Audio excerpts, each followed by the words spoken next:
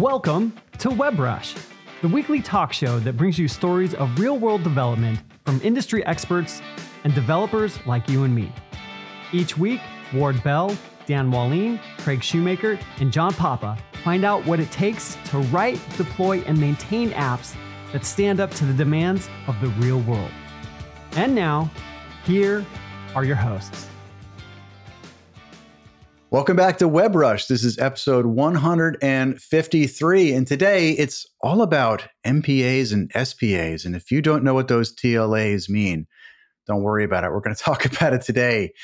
I'm not a big fan of acronyms, but my co-host Craig Shoemaker is all about them. In fact, he insists that I call him CS instead of Craig Shoemaker, don't you, Craig?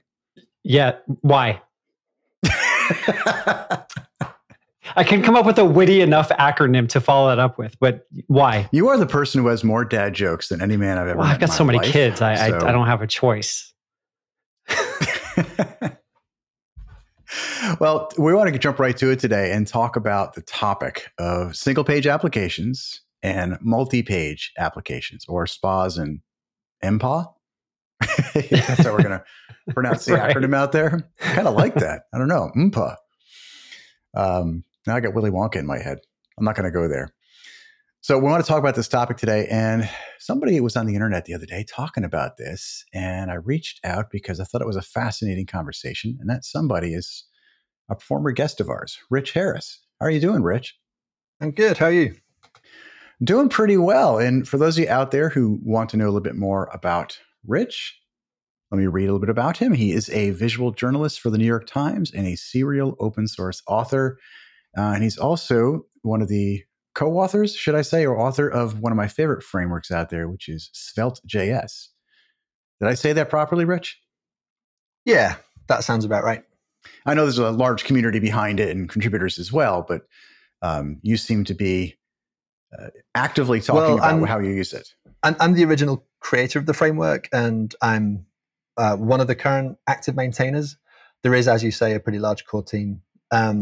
I think because I was the original creator, I have settled into the role, for better or worse, as the public face of the project.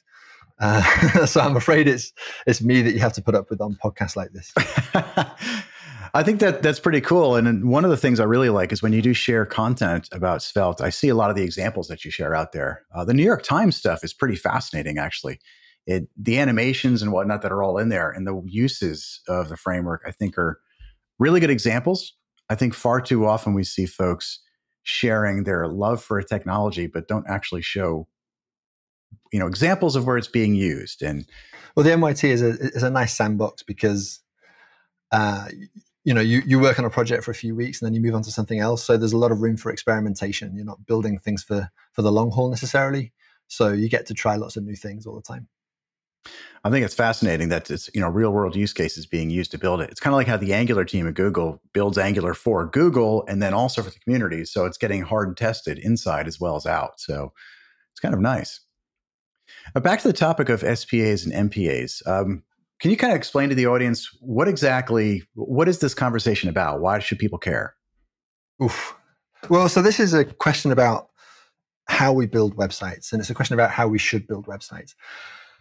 But as with all of these either-or questions, there's people on both sides who tend to have a slightly unnuanced view of what the other side thinks.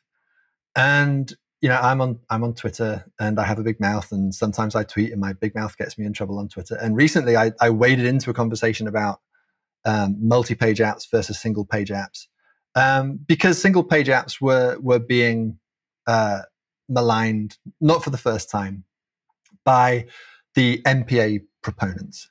And broadly, what these two camps believe is something like this. The MPA proponents believe that the web is an inherently multi-page medium, and the best way to build a website is to have some backend somewhere or some set of static pages that are separate from each other. And if you link from one page to another, the browser goes to the server or it goes to the file store and it gets the new page, and then it just replaces everything all in one go. The SPA proponents, the single page app proponents, think differently. They believe that you should build your application using a JavaScript framework, and that navigating from one one page to another, it essentially means re-rendering everything within the same page. So you're not reloading the page, you're not destroying the context, you're doing everything in situ. And the trouble is that the SPA crowd has, over the years, not covered itself in glory, because a lot of single page apps are frankly not great for users. They are bad in terms of performance, and they're bad often in terms of accessibility.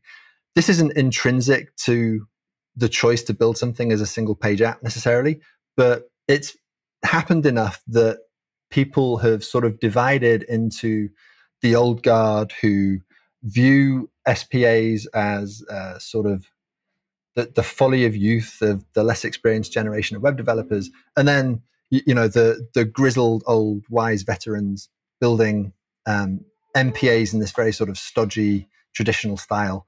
And the reality is that the best way to build a website is almost certainly between these two extremes, but people aren't really talking about that middle ground. I was going to say, I think it's interesting because when you talk about a website, that could be a web property that has a lot of different applications built into whatever this site is. And to have the one-size-fits-all type of mentality, either way, does seem like it's fraught with error. And so do you feel like there are certain places where you find natural breaking points or certain boundaries to say that, okay, this is either a blended area, this is a SPA place, like how do you see that shaking out? You can certainly think of extreme examples where one approach is on the face of it more natural. If you have a completely static blog site, there's no JavaScript at all, there's no interactivity, there's no commenting widget, there's no analytics or anything like that, then you may as well just have a set of HTML pages, particularly if it's small and you can regenerate those very quickly if you have a build step, or if it's larger, perhaps you have a server rendering solution that has cache headers on the responses so that they're not getting server rendered every time someone requests them. Then that is a very natural fit. You click on a link to go to another blog post, and it goes and fetches another blog post. At the other end of the scale, you've got, video editing software or like a web browser version of Photoshop, something like that. It makes sense for that to be a single page app, because you imagine if you're using Photoshop and it reloaded the entire window every time you click the lasso tool. That obviously doesn't make sense. But it's that gray area in the middle that I find most interesting, because I think that the web is indeed a medium of primarily documents, but it's a medium in which those documents are very often interactive. And the promise of the medium is that we can use that interactivity to do a better job of communication. And so when we stick to the extremes of this debate, we lose out on the good stuff in the middle. So, John, one of the things I like about AG Grid, which is a data grid component for the kind of complex grid scenarios that we encounter all the time in enterprise apps. One of the things I really like about it is that it works for a variety of frameworks, Angular, React, Vue, or just vanilla JS. Does that ring a bell for you? Oh, it really does. There's all these different companies that I work with where they have no choice but to use a lot of these different tools because they have different teams working on them. So being able to port their code or share that code and that technical investment they have is really important to them. Yeah, well, it's important to us, ideally, we're a consulting company, and, we never know what our client's going to want to use, Angular, React, or Vue, but they're all going to need a grid, and it's great to be able to reach for the one grid that works everywhere, AG Grid. At any size company, too, because you could have these teams that maybe they only use one framework, but eventually they're going to switch to another one, and be able to take that investment again and reuse it is really nice. So if a multi-framework data grid makes sense to you, please go check out AG Grid at ag-grid.com. I think you bring up some pretty good topics with this. And I know that it gets even in my own head when I think about these, and I've built both kinds of apps, I get confused sometimes on how I differentiate. If I look at an app to really think is it truly MPA or is it truly SPA? And sometimes I feel like there's a little bit of both in the apps that I've built, where yes, it's a single page application, but there are parts of the application that actually lead to their own piece. I think this is where a topic like server rendering comes into play sometimes. Can you tell me how server rendering has a role in these architectures? Yeah, I think server rendering is crucially important. And I think for a long time, the front end community did undervalue server rendering. They told themselves that SPAs are somehow better performance because you're not having to send all this useless HTML, or the navigations are faster and everything. But what you find is that when content is server rendered, then the perception of performance is generally much better. And it's also the case that SEO is better with server rendered content. Well, let me challenge that and interrupt you for just a second. So if I was to say this at a conference, for example, or live and say, hey, server rendering is the way to go. I think the initial thought a lot of folks get when we hear server rendering is, well, I should just be having everything be a pure HTML page. But that's not exactly the case, is it, with server rendering, where everything becomes an HTML page and there's no interactivity whatsoever? No, it doesn't mean that at all. It only means that the initial view is server rendered HTML. You can augment that with client-side interactivity however you like. The claim that the SPA people are making, and here I include myself in this, is that you're going to have a better time if the code that drives the interactive parts and the code that drives the static parts comes from the same code base and is written in the same language. And I think this is where some of the cultural divide comes from, because a lot of the MPA people, they want to build their websites with technologies like PHP or Django or Rails.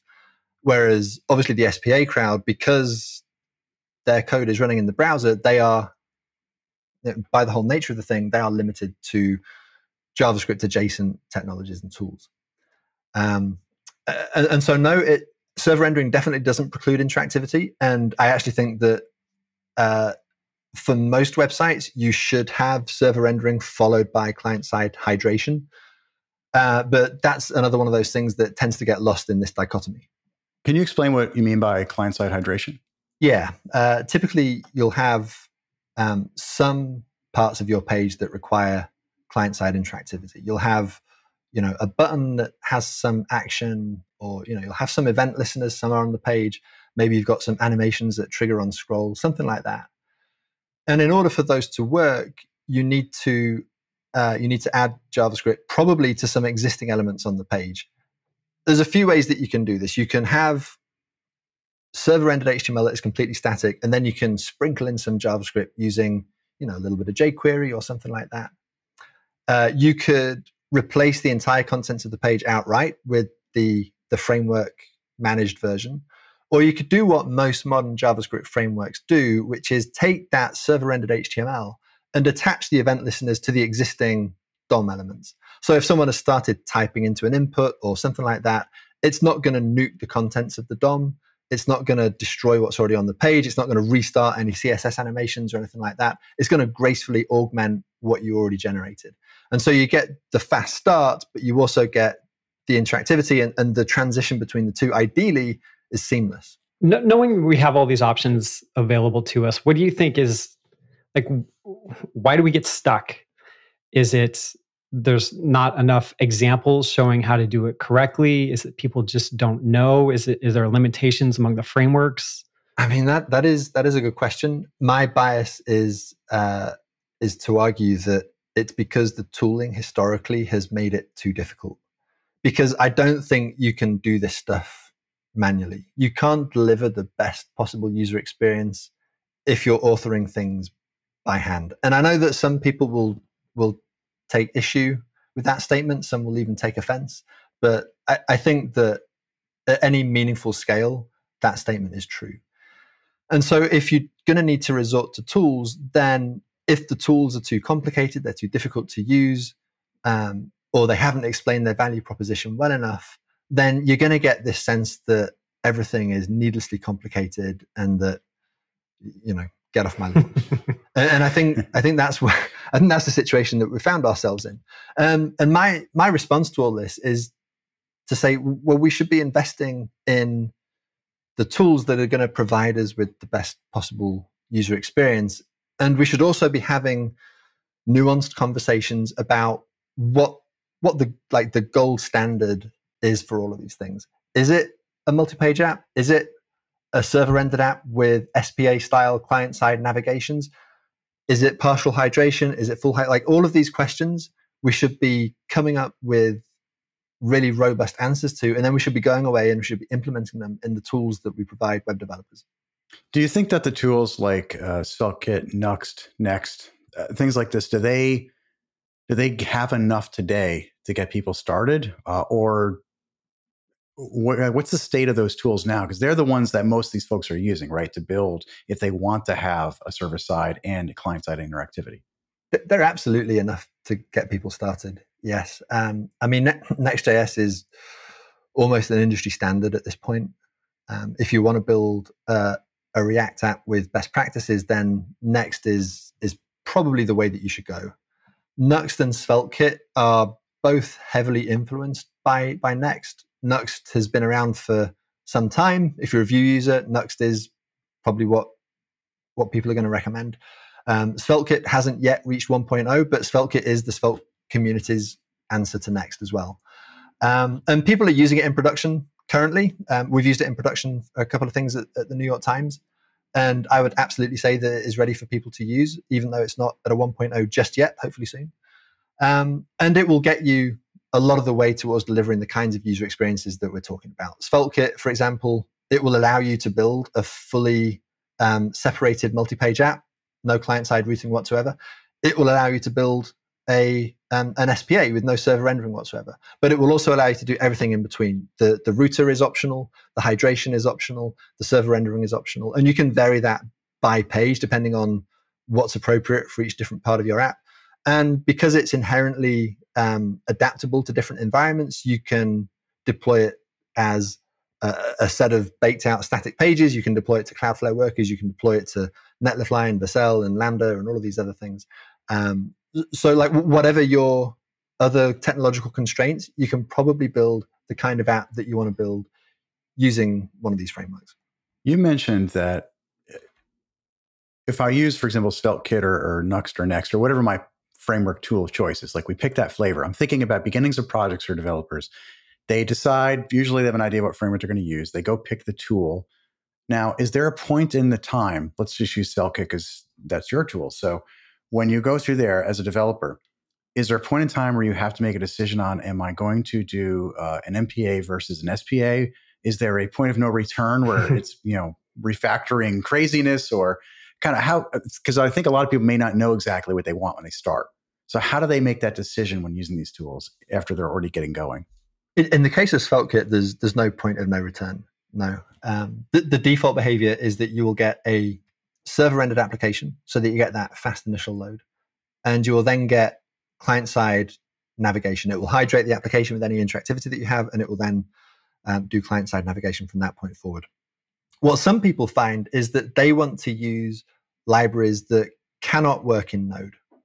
And that's often the case when you have, things like Canvas charting libraries and things like that. Ideally, they would work in Node to the extent that if you import them, your app isn't going to crash. And then you're just not using them on the server rendering side of things because, what does it mean to server render a Canvas chart? And then when you do hydrate it, then the Canvas chart library kicks in and you can render your Canvas chart. Everyone's happy. Some of those libraries won't allow you to do that. They've been written with this assumption that they're only ever going to be used in the browser context. And I always try and persuade library developers not to make those assumptions because you don't know what environment your code's going to be used in. But let's be fair, it's not a totally unreasonable assumption. So in that case, if you're an application developer and you run into that situation, you might at that point be tempted to turn off server rendering entirely. What SvelteKit allows you to do is say, well, until we're able to solve the problem with this particular library, maybe that means finding a different one, maybe it means raising a PR on that library's repo, we can turn off server rendering for just that page. And that's pretty straightforward within SvelteKit. So you haven't, at that point, made a decision that you're going to disable server rendering altogether. You're just doing it for the bit that can't handle it. And so everything is designed around the fact that applications are going to evolve, your requirements are going to change, and the technological choices that you're going to make are not necessarily going to be set in stone. So if you turn off server rendering for, let's say 1 out of 10 pages on your app, so then does the way that works, when you go directly to that page, then SvelteKit is going to pick it up and say, okay, well, we're going to serve the fallback page. Then the client-side routing is going to pick up, and then it's going to hydrate the page that way. I mean, it would basically operate just like any other spa at that point. Exactly. Yeah, it'll give you some essentially blank HTML with the information that the framework needs to load the router, load the code that you need, and then it'll like populate the contents of the page as soon as it can.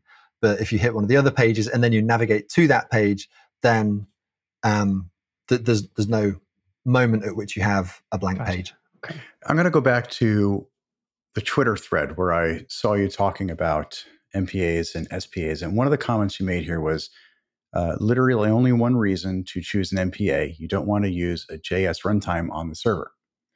Can you talk about, because that sounds like a very good guideline to follow that you're putting forward. Can you talk about, would you adjust that? Or what did you mean by that? Well, I think it's important before people fetch their pitchforks to note that tweet is the second half of a 2-tweet thread. It was the one that got retweeted a little bit out of context. Yes, but, to be fair, I was trying to do that on purpose so we could talk about both sides of that. So hang on, I'm trying to bring up the original tweet thread. And to be honest, I brought this on myself because I quote tweeted myself with that thing out of context. You did. You actually subtweeted yourself, which was, I thought, fantastic. I subtweeted myself. Yeah. But okay, let's take the context-free version. Literally only one reason to choose an MPA. You don't want to use a JS runtime on the server. So one of the arguments that people have for not building their applications using modern front-end tooling is that they would rather use Rails, which, fine. If you like Rails, then that is a good reason to not use a JavaScript framework to build your app. Similarly, for the people who want to use PHP or Django or whatever it is. What I was trying to say in that thread was that as SPA tools get better, and I say SPA tools to include things like SvelteKit that also do the server rendering and everything. As these tools get better, we're going to reach a point where that is actually the only reason not to use SPA techniques, is that you want to use a language that cannot be used to build a single page app. And that was a slightly controversial statement because Twitter has a limited character count, but it's something that I think I pretty much stand by. There are other reasons historically that people have wanted to avoid single page apps, such as the fact that, as I mentioned earlier, there are plenty of examples of single page apps that don't do a great job of accessibility and do things like intercepting middle click events so that links don't get opened in a new tab, and all of those things that people have historically got wrong. But as we start to embrace tools that don't get that stuff wrong, then what's left? What is the argument for multi-page apps? And my thesis is that there's really only that one. So what brought this on? I'm kind of curious in how this came top of mind to you, because it's something I've been thinking about a lot too, and I'm kind of curious what stoked this up for you.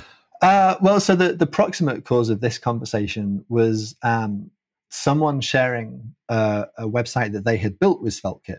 It's the new Radio France website, or Radio France, I suppose, and it's built with SvelteKit, and it's a beautiful site. And I was looking at the site, and I noticed that as I was listening to some of the radio broadcasts, I could still click around from one page to another, and the broadcast wasn't interrupted. If it had been done as a multi-page app, then that wouldn't be true. As soon as you click on a link and you go to a different part of the site, if you've got some media playing on the first on the first page, it's going to stop. There's no way to continue that playing. Whereas when you're doing something with an SPA framework, that's trivial. It's almost the behavior that you get for free. And so I tweeted about that. I tweeted about the fact that in amongst all these conversations that we've been having recently about multi-page apps, we've overlooked the fact that there are a lot of things that you can do with SPAs that you simply cannot do with MPAs. And the reverse isn't true. That limitation only really runs in one direction. And obviously people started talking about that observation, and we started talking about all of the other tangential things. And then it occurred to me that, when I profiled that Radio France site, the main detractor to its Lighthouse score was all of this third-party analytics code that they include. If it had been a multi-page app, then all of that third-party code would have to run on every single page load. And this is a fact about MPAs today. The biggest problem with performance on the web today, it's not our first-party code, it's not our frameworks, it's all of the junk that we have to use because of quote-unquote business requirements, where we have to have analytics and ad code and all that other stuff, which often is, let's face it, not very well written. I would rather have that run once on my initial page load and then have that code just live in the browser and then not have to worry about it ever again, than have to pay that cost every single time I click a link on that website. And in amongst all the JavaScript bundle shaming that we tend to see from the multi-page app proponents, I rarely see an acknowledgement that the main culprit is not that stuff. It's this third-party code. And multi-page apps multiply that problem by the number of pages on the site. Hey, are you building apps in React, Angular, Node, or some other framework? Well, with NX, you can build your full stack apps in a shared monorepo, integrate with modern tools, and reinforce best practices. You'll get advanced code generation and automatically configured tooling like Cypress, Jest, and Prettier that will simplify your workflow. NX also helps you simplify the relationships between applications and shared libraries to make it easier to share more code and develop more consistently across teams. And the best part is, you'll build higher quality apps and spend less time on configuration. So visit nx.dev to get Narwhal's popular open source toolkit for monorepo development today. Yeah, I was just taking a look at the Radio France that you tweeted, and yeah, it is fascinating to look at some of the examples of these applications that people are using. And I'm wondering, what is the next evolution of this in your mind too? Because we see JavaScript frameworks, which it's funny, we still talk and hear the things of it's a JavaScript flavor of the week. And for a long time, I felt like we were having new frameworks coming out every week. But really, it's been, maybe half a dozen or less over the last couple of years that everyone are centering around, which I think is good. But is that because we've stopped innovation? Is there anything left to innovate? Or is there something else we should be focusing on for the next thing for the web technology? I think most of the low-hanging fruit has been picked already. There is still some room for innovation. If you look at what Ryan Carniato is doing with Solid, for example, it's pretty interesting stuff. He's a guy who also works on the Marco team at eBay, and Marco is a framework that has a slightly different take on some of this stuff.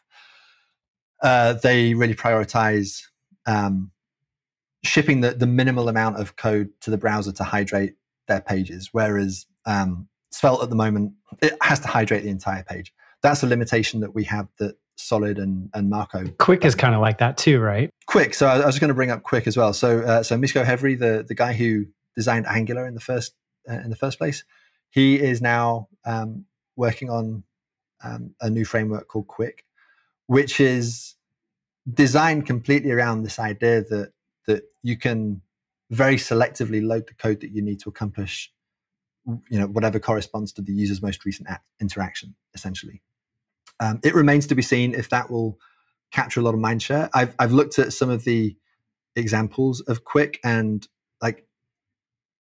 to be totally frank, I cannot imagine myself writing that code. It seems like there's a lot of ceremony involved in enabling what Quick does, but maybe that's just an early stage characteristic. And once it reaches a stable position, then the developer experience of using Quick is going to be competitive with existing frameworks. So in terms of performance and all of these other things, there is definitely room for innovation. I think we have got to a point where most things are good enough most of the time.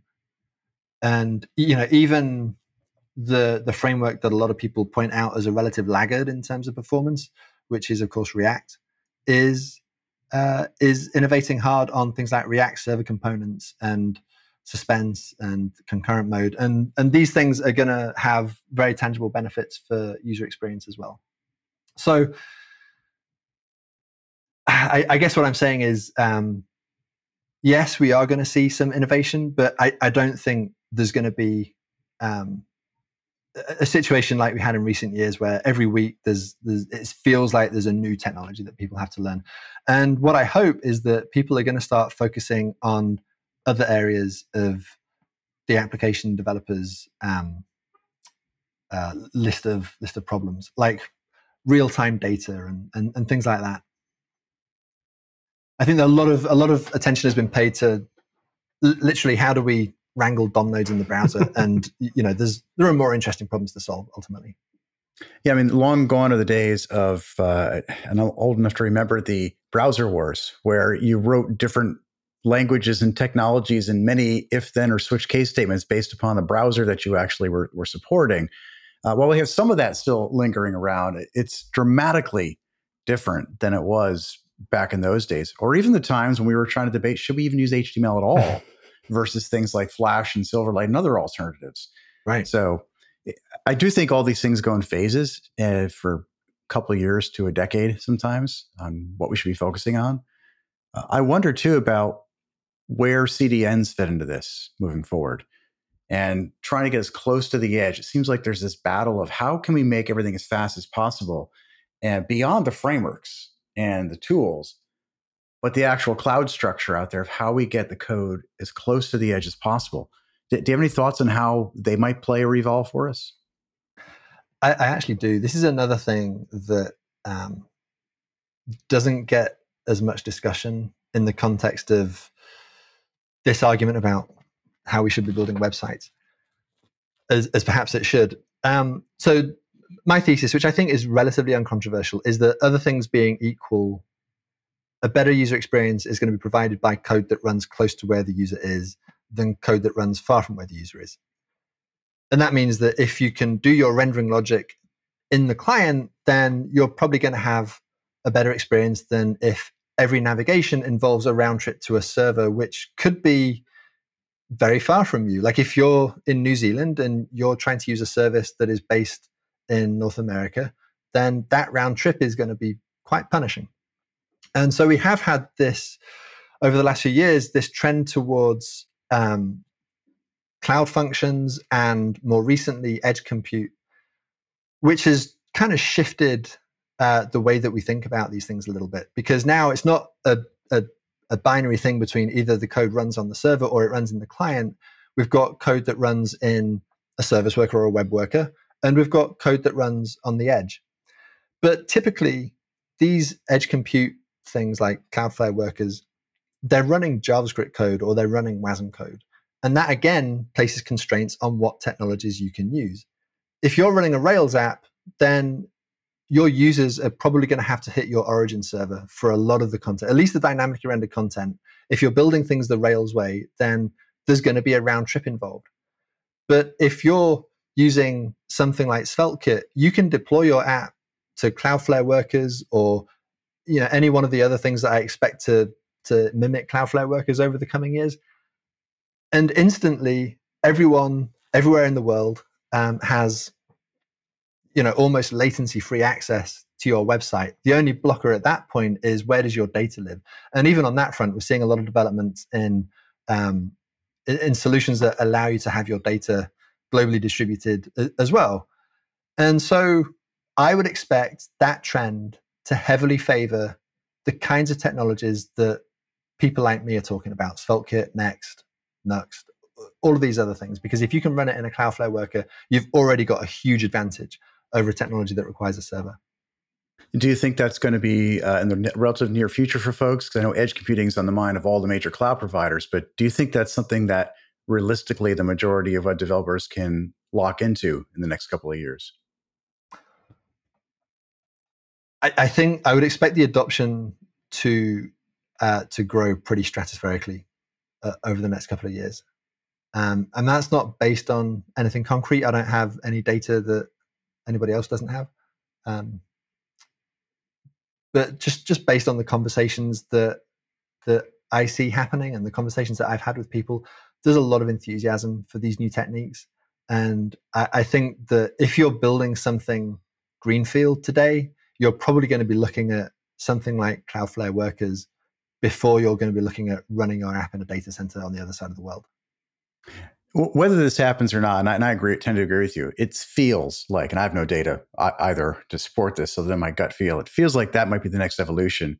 And the way I kind of like sum this up is it's less about what you're building with and more where you're putting it towards down the road. Because again, the closer you get this stuff to the edge, I've seen apps in the past fail at no fault of a beautifully architected app that people put together that runs great on my machine.